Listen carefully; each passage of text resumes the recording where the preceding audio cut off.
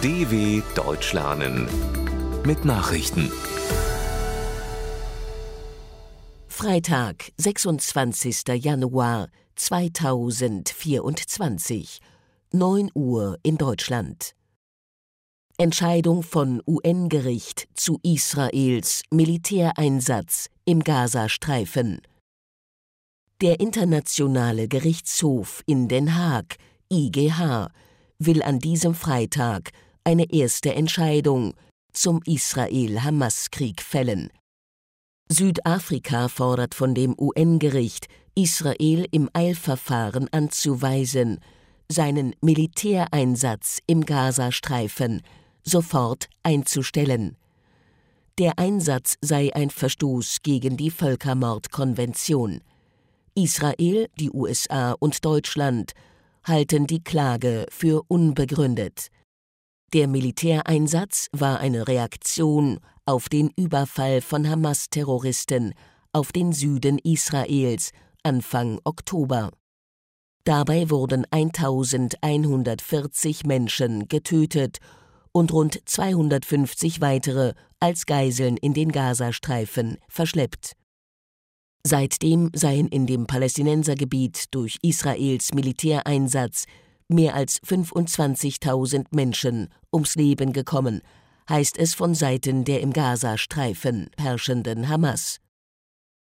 Die Angaben der von vielen Staaten als Terrororganisation eingestuften Miliz lassen sich nicht unabhängig überprüfen. Alabama wendet umstrittene Exekutionsmethode an. In den USA ist erstmals ein verurteilter Mörder mit Stickstoff hingerichtet worden.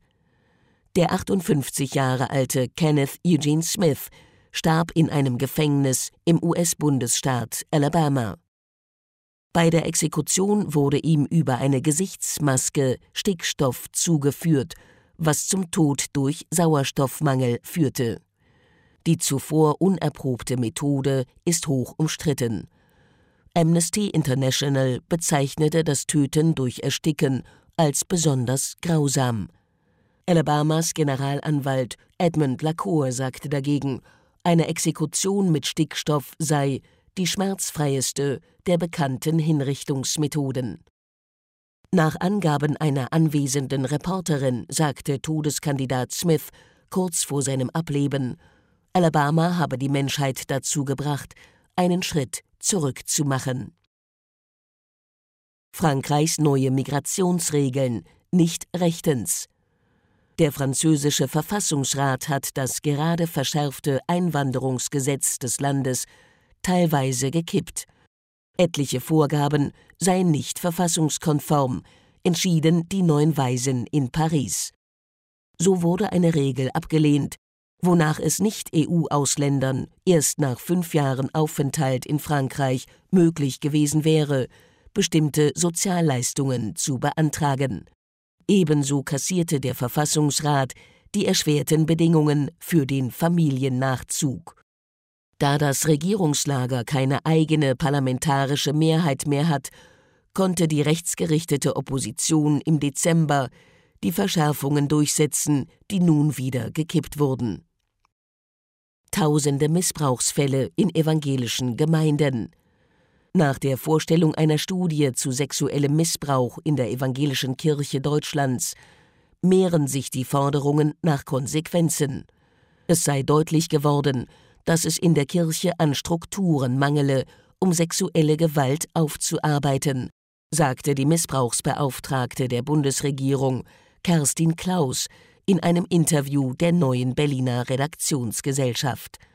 Die angesehene Theologin Margot Käßmann forderte im Deutschlandfunk die evangelische Kirche zudem auf, Machtstrukturen zu hinterfragen. Die am Donnerstag veröffentlichte Studie hatte ergeben, dass seit 1946 in Deutschland mehr als 9.300 Heranwachsende in evangelischer Kirche und Diakonie sexuell missbraucht wurden. Arbeitskampf bei Lufthansa-Tochter. Neben den Lokführern streiken nun auch Piloten und Flugbegleiter in Deutschland. Betroffen ist die Fluggesellschaft Discover, ein Ferienflieger, der auch Strecken seiner Muttergesellschaft Lufthansa bedient. Bislang gibt es für die Beschäftigten bei der erst 2 Jahre alten Airline noch keinen Tarifvertrag. Das ist der Grund für den 24-stündigen Streik, zu dem die Pilotengewerkschaft Cockpit und die Vertretung der Kabinencrews UFO aufgerufen haben. Lufthansa und Discover haben einen Ersatzflugplan erstellt, um die Ausfälle zu kompensieren. Trauer um Woodstock-Star Melanie. Die US-Sängerin und Liedermacherin Melanie ist im Alter von 76 Jahren gestorben. Die Folkmusikerin wurde durch ihren Auftritt auf dem Festival in Woodstock im August 1969 einem größeren Publikum bekannt. Mit dem Song Brand New Key erreichte Melanie im Jahr darauf die Spitze der US-Charts.